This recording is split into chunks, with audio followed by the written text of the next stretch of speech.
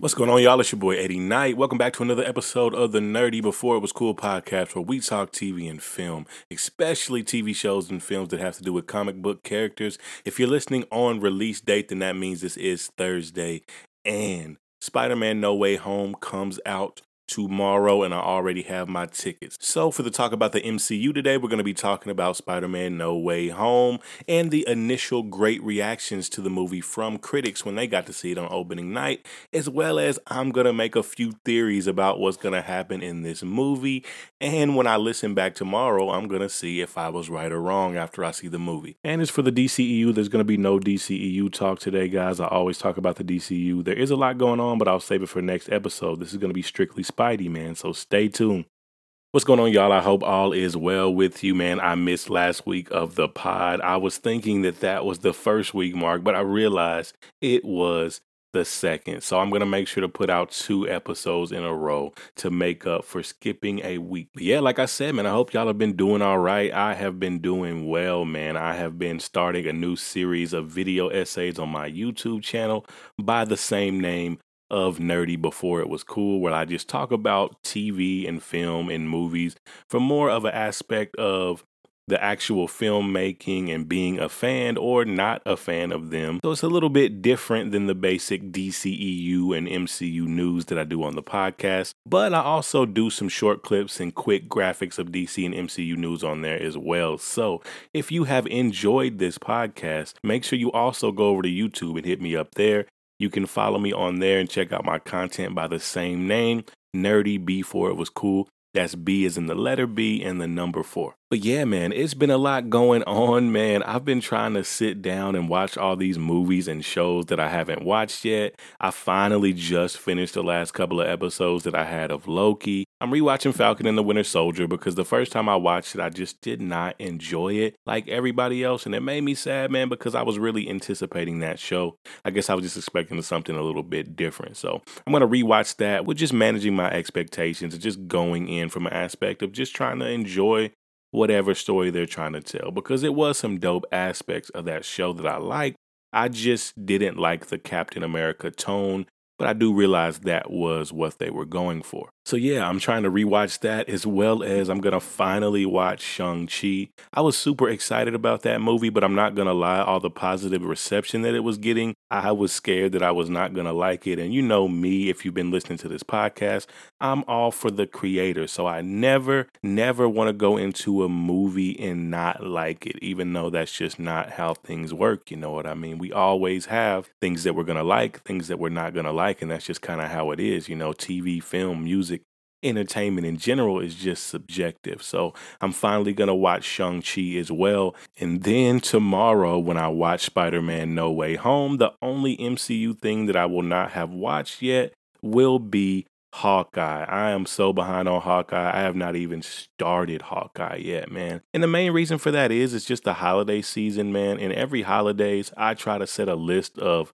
Halloween movies in October that I'm going to watch, and then a list of Christmas movies in December that I'm going to watch. So add that to just all the new stuff coming out, man. It's just been really hard to keep up with, but I'm almost there and I'm almost caught up. And man, this episode of the podcast, I want to implement a new segment before I get into the main topics of the day, and that is movie, TV, or comic book suggestions, man. I want to suggest something to you guys that I feel like you would like if you're a sci-fi or superhero content lover. And like I said, it may be a TV show, it may be a movie, or it may be a comic book. And today it's going to be a TV show, man. And that show is The 4400. It's a CW show, and I know when you hear CW, you get a little bit weary because you never know what's going to happen over there. All of the budgets seem a little bit lower than the regular Warner Brothers property stuff, but this show is really good. And although the budget isn't extremely high, they did use the budget very effectively, and I've enjoyed it so far, man. I haven't finished the first season yet, but basically the concept of this show is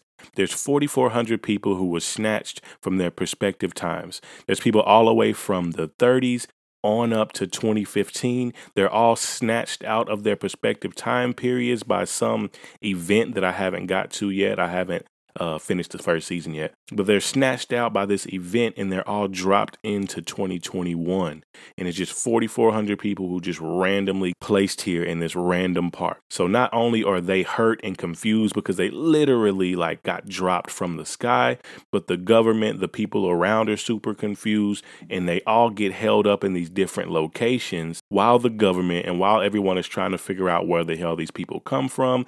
They think that it's some mass hysteria type thing, at least the police officers do, but it's pretty clear that there's some conspiracy or something going on that is above their pay grade. I think it's a really great show, man. They use their budget very well. The writing has been really good. Some big emotional moments and payoff has happened already, and I haven't even finished the first season. And guess what, y'all? On top of them being sucked out of their respective time periods, so just getting that element, some of them have started to notice that they've gained some supernatural abilities. So like I said, if you're a superhero fan, a comic book fan, comic book movie fan, I think you would really enjoy this show, man. It's pretty well done, especially for a CW show. I think it's one of the best shows on their network right now. So definitely go check that out. But anyways, let's go ahead and get into the first main topic of the day. So I've been doing my best to stay off the internet because Spider-Man No Way Home was just premiered for all of the critics and media the other night. So there have been people who've already put their reviews, although most of them being spoiler free. There's a lot of people that I follow and that I know to be huge Spider-Man fans, huge Tobey Maguire fans, or even huge Andrew Garfield fans, and who think that Tom Holland's Spider-Man is probably the weakest, and if not the weakest, their least favorite live action version of the character. And even a lot of them have ranked this Spider-Man movie as their favorite Spider-Man movie. Over Spider-Man 2, over The Amazing Spider-Man 1, over Spider-Man Homecoming and Far From Home. They have this one as their number one and favorite Spider-Man live action movie, even when they count in the Spider-Verse from Sony. So a lot of people are really loving and raving over this movie. It has a pretty high Rotten Tomatoes score already at 97 at this point, but I don't take Rotten Tomatoes scores to heart too personally, honestly, especially not this quickly. I mean, the movie just dropped. I'm assuming that most people say that it's the best Spider-Man film because there's probably gonna be a lot, and I mean a lot, of fan service in this movie, obviously with characters from the past Spider-Man. And I'm theorizing, like everyone else, that Andrew Garfield and Tobey Maguire are going to pop up in this movie. But even if they don't, it already has so much going for it that it's probably going to trick a lot of people into not even paying attention to the plot and just more so just appreciating everything Spider-Man going on the screen. But regardless, I do hope it is a good movie. Before we get into any Spider-Man theories that are supposed to happen in the movie or supposed to happen after the movie, I want to talk about why I'm excited to see this movie first off. And before we get into the next topic, I want to talk to you guys about the sponsor of today's episode, Load Boost. And yes, it's exactly what it sounds like. I mean, for God's sakes, their tagline is "Come like a porn star." Load Boost is a supplement for men's sexual health that, among other things, increases semen volume, orgasm intensity, and increases ejaculation power. It just also generally makes orgasms feel better for men. So aside from helping you literally boost your load, Load Boost premium blend of active ingredients like pygium, saw, palamento, zinc, and other supporting nutrients is just formulated to improve prostate health and function. So it doesn't just make your sexual desires feel better. It's also packed with vitamins and minerals that are great for your prostate. And look, guys, it is no shame at all in wanting a little extra boost. So if you want to boost your load today risk-free, try by going to loadboost.com. And you can use the promo code EDDIE10 to get a nice little discount off your first order. That is EDDIE10, EDDIE10, EDDIE10. Use that promo code on www.loadboost.com today. All right, back to the pod. Me personally, I'm excited to see this movie because it's going to bring everything back home for Spider-Man. I love Spider-Man as a character, but my least favorite Spider-Man stories are the ones that feel like he's off protecting and trying to save the world. His name is the friendly neighborhood Spider-Man, and it's just something about the attachment with Spider-Man character in New York that when you take that away, he just becomes a little bit less interesting and not in his philosophies or not in anything that he has to do. I guess the word is not less interesting, but more of he just becomes less intimate and less personal, and he doesn't have that personal connection. Why so many people love and just are infatuated with Spider-Man is because he's like the everyday man. You know what I mean? The whole fact that literally anybody could have been bitten by that spider. So when you put him on this large Endgame and Civil War scale, it just, for me, it just loses a lot of that personal emotion and touch that comes naturally with the Spider-Man character. So the reason why I'm so excited about this is because he's back home, he's back in New York, and I think that alone is just going to make this feel so much more like Spider-Man. And there's a lot of millennials and Gen Z who feel like this iteration of Spider-Man is the worst and weakest because he doesn't have any real problems, they say. And also, they don't like that he's so tied to Iron Man. Obviously, his Iron Boy Jr. nickname has stuck a lot because of that reason. And a lot of people just don't feel he's a good Spider-Man, not because of anything Tom Holland does, but just because how he was written to be basically the Iron Man protege, as well as not seemingly having as much financial struggles and issues as the previous two Spider-Men have had live action. And although I don't necessarily agree with those people that makes him a worse Spider-Man, I do think it does make him a little bit less relatable to those people who may struggle with those type of issues and who had a affliction or affection for the previous two Uncle Ben. I love the Tobey Maguire movies, but what they kind of don't realize is like Uncle Ben wasn't really like that in the comics. He was more like he was in the Amazing Spider-Man, So I don't think he's as integral to the story, so I don't necessarily agree with that take. But I do understand the being so tied to Iron Man take. So with this movie, I'm hoping there's no mention of Iron Man. I'm hoping that this is like a Spider-Man movie. So Tom Holland can really get the love and appreciation he deserves because he's a really good actor, man.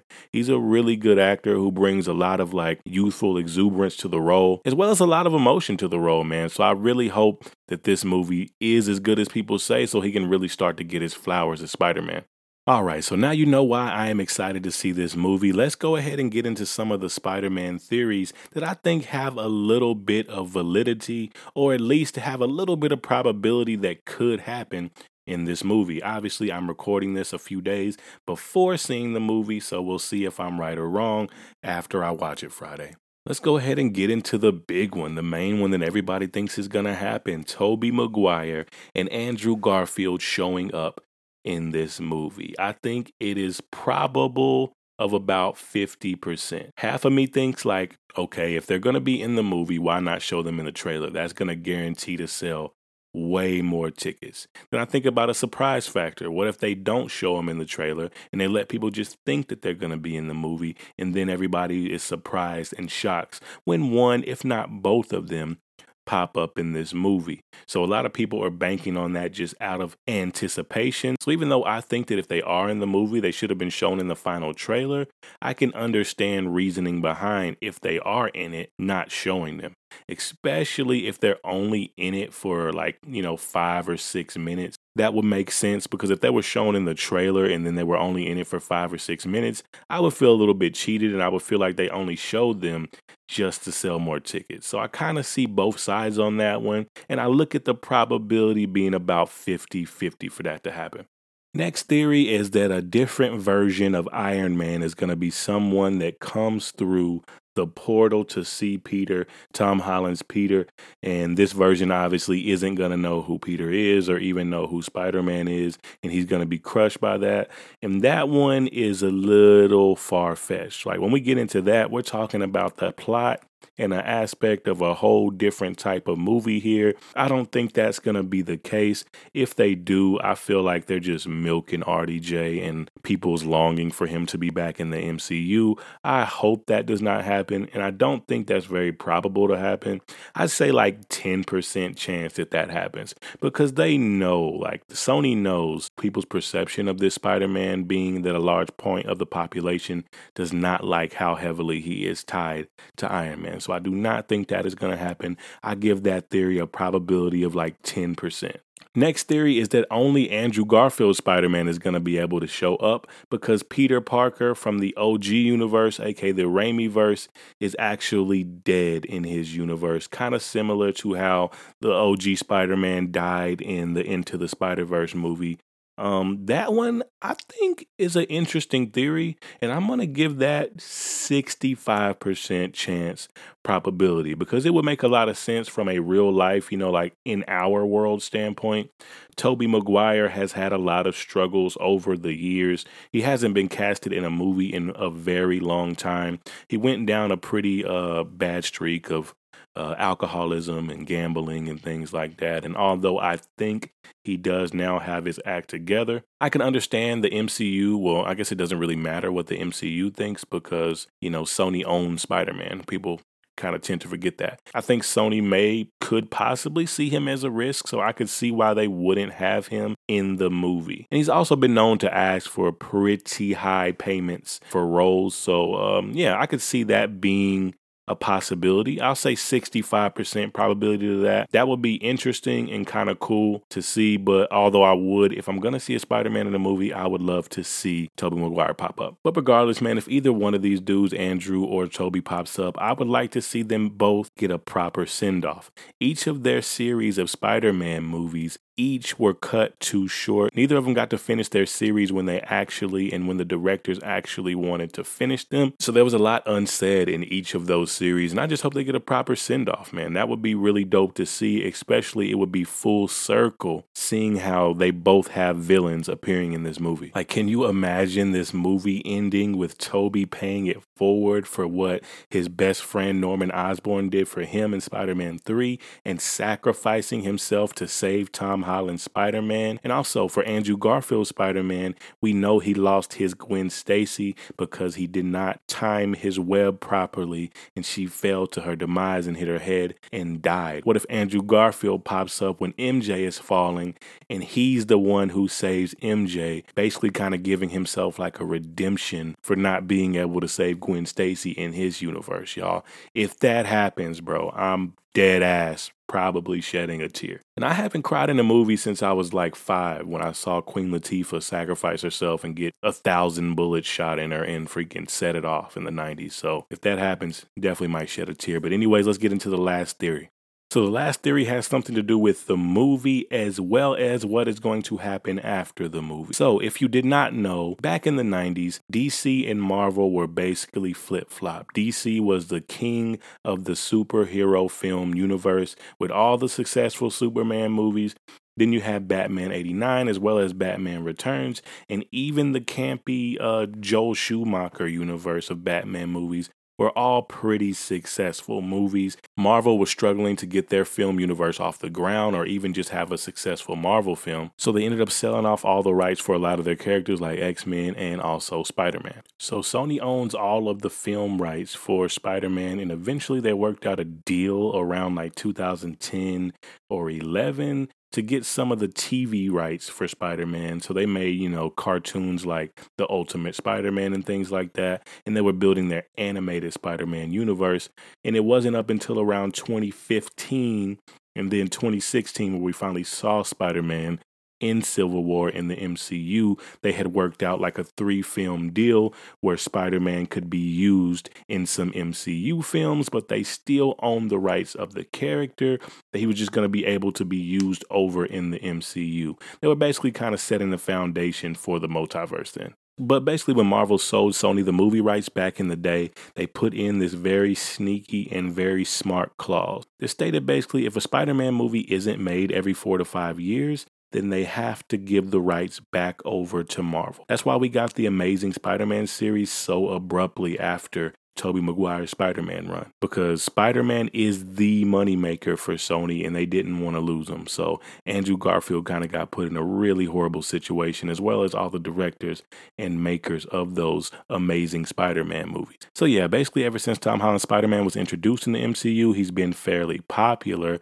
So obviously the MCU wanted to keep him in there as long as possible. So they've been trying to come up with some mutually beneficial agreement, but they just haven't been able to agree. They've been going back and forth for years now, and Kevin Feige was about through with it. He was very much so just going to not put Spider-Man in any more MCU movies, and when asked about how they were going to write him out, he just said they weren't going to use him for any more movies. But I think they're trying to work things out still, so I hope they do, but then again, who knows? Maybe he needs to revert back to Sony. And that is the last theory, that in this movie, he's going to get blipped to another universe. Maybe someone dies and he can't take it. So the theory is he's going to get blipped to another universe, which is going to be back over into the Sonyverse where nobody knows who he is. Nobody's found out his identity. And then Sony will just obtain the future rights to Spider-Man, and there'll be no more Spider-Man in the MCU because Sony is building their universe. They have Morbius, they have the Venom movies, and we know that Venom is going to appear in a Spider-Man movie because that's Venom and Spider-Man. That's just how it is, as well as the ending credit scene in Venom 2 showed Spider-Man and Venom now being in the same universe. So I think that's what's going to happen. I think that probability is going to be like 75%. It's not 100% sure, and we're all just guessing and theorizing, but I think that theory has a lot of facts and a lot of evidence to back it up. But anyways, that's going to be the end of the episode today. I'm going to check into this tomorrow after I watch the movie and see if any of my predictions were correct. Feel free to hit me up over at YouTube, Nerdy Before It Was Cool, just like it's spelled here on the podcast. Also, feel free to hit me up on Twitter or Instagram by the same name, man. It's your boy Eddie Knight, and I'm out.